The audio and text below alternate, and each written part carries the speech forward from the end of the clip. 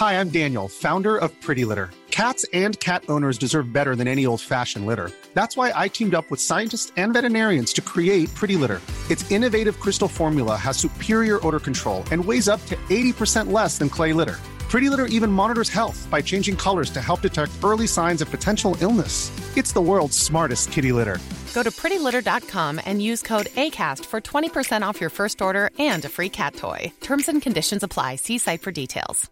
Quality sleep is essential. That's why the Sleep Number Smart Bed is designed for your ever-evolving sleep needs. Need a bed that's firmer or softer on either side? Helps you sleep at a comfortable temperature? Sleep Number Smart Beds let you individualize your comfort, so you sleep better together. J.D. Power ranks Sleep Number number 1 in customer satisfaction with mattresses purchased in-store. And now, save 50% on the Sleep Number Limited Edition Smart Bed for a limited time. For J.D. Power 2023 award information, visit jdpower.com/awards. Only at a Sleep Number store or sleepnumber.com.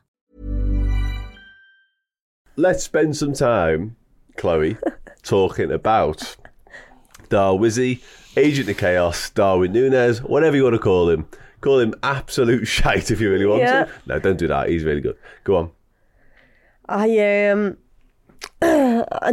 just, the highs of Darwin Nunez make the lows even worse. That's what I will say. Because he's so unpredictable that when he does something like Bournemouth, you're like, oh my God. And in recent weeks, we've been seeing a lad who I think is much more like the Benfica lad that we thought we were getting. But you can't look past that miss. Like, I think he starts brightly, he's picking up in good areas, he's got the confidence to really try with those chances outside the area from the right hand side. He's got the confidence and the finesse to control Trent's ball and volley it first time. Unlucky for him, really unlucky.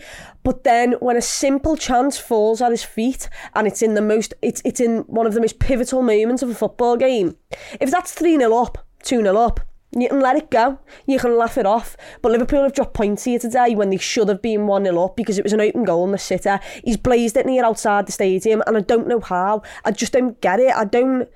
There's not, and every time I watch it, it seemingly gets worse and worse and worse. And that is the problem. I can't bet on him in those moments. And it's actually the moments like Newcastle where it's instinct. Yeah. He's not got time to think about it. It's not that big of a... It's like, oh, well, it's unlikely that I'm going to score from here anyway. In those moments, you can bet on him more. But in the moments where he has to put it in the back of the net, and it's absolutely ludicrous if he doesn't, you can't bet on him in those moments, and that is the problem. No, it's a difficult one, isn't it, Sparrow? Because we said earlier on, like, I think he had a good, lively first opening 30, half an hour. Yeah. Because he was central to everything, really. You could tell, we mentioned earlier, he's very confident in the moment. He's shooting on sight, essentially. He's testing the goalkeeper. He's working him. None of them necessarily like they've got to fly into top corner, but he's making the keeper make saves time and time again. So you think, okay, yeah, fancy a little bit of this. He clearly fancies himself a little bit. Let's have it. Chloe's right. The first chance he has, I think he does everything pretty well, pretty much right above him, hitting the back of the net, of course, but outside of that, it's a great ball. The run from Inter out is exceptional. His movement's brilliant. We've never really criticised him for that, so no real qualms for his first half an hour. But the miss, like, you think at the time he's saved by the offside flag, but he's not, it's onside. It's inexcusable, that really, isn't it? And if we go on to win the game, no one really talks about it. We laugh it off, but we haven't. No, that's it. And this is going to be one of those moments that follows him for the rest of his career. Because for the next 20 years, every TV show where they make worst misses in Premier League history, he's now going to be in it. It's one of them. It makes the list of top 20 worst misses ever. And it was very much a game of two halves for him because he was so lively in the first half hour. And then early on in the second half, he's doing an awful lot of link-up play as well. He seemed to have changed his game a little bit. Maybe he's got some instructions from Klopp at half-time. He was playing lots of neat little through balls and he dropped a little bit and it was really good play. And then that. It's just this whole Agents of Chaos thing. It just proves itself as a self-fulfilling prophecy almost every week. And you can't forgive it. Not this time. Because there's nothing to balance it this time. We've dropped points. That was the moment. That was his moment to go, I've turned up in this game exactly when he needed me to. And he's not. it's also a game in which Liverpool have struggled the entire thing. It needed a goal of Mo Salah accidentally mishitting a header for it to land into the path of another player, for him to literally just put it in the back of the net. Is the easiest goal he'll ever score in his career. And it was needed because minutes later they went up the other end and scored.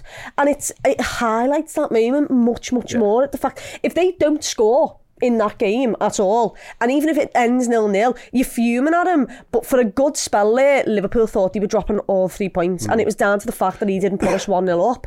And yeah, it's I don't know what else to say. It is just, I know we all keep being like, oh my God, he's unpredictable, he's Agent K, and we all really like, I'd like him to just fucking put the ball in the back of the net for easy chances. I really would. And I love him, and nothing's going to change. That miss isn't going to make me not like him any. Like, I love the lad, but I don't physically understand how he's put it, like, the percentages, it must have been harder to actually miss the target. Well, that's the problem with this miss. Like, we've seen him miss chances before and then go on to do something mad and score, so we all go, oh, that's Darwin, isn't it funny?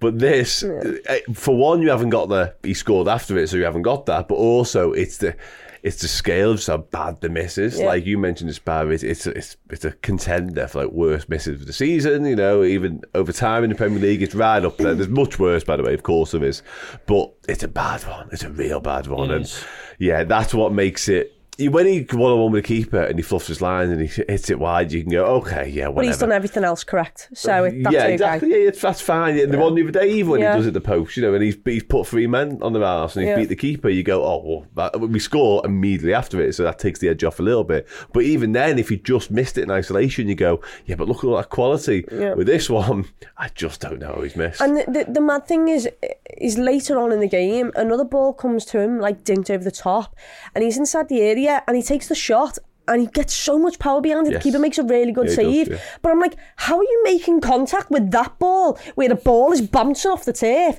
But this one, in fact, if he would have scuffed it in some way, if it would have rolled off his knee or the studs, it probably would have went in. I don't know how it's happened, but that, like you said, it's unforgivable. That has potentially cost us 2 points here, and it's against a feckin' Luton side. And look, fair play to them. They played us and they deserve the point, I think. But when Liverpool are in so much high stakes, you've got to put that ball in the back of the net. Yeah, you do, and Luton executed the game plan brilliantly. We should give them credit too. We should.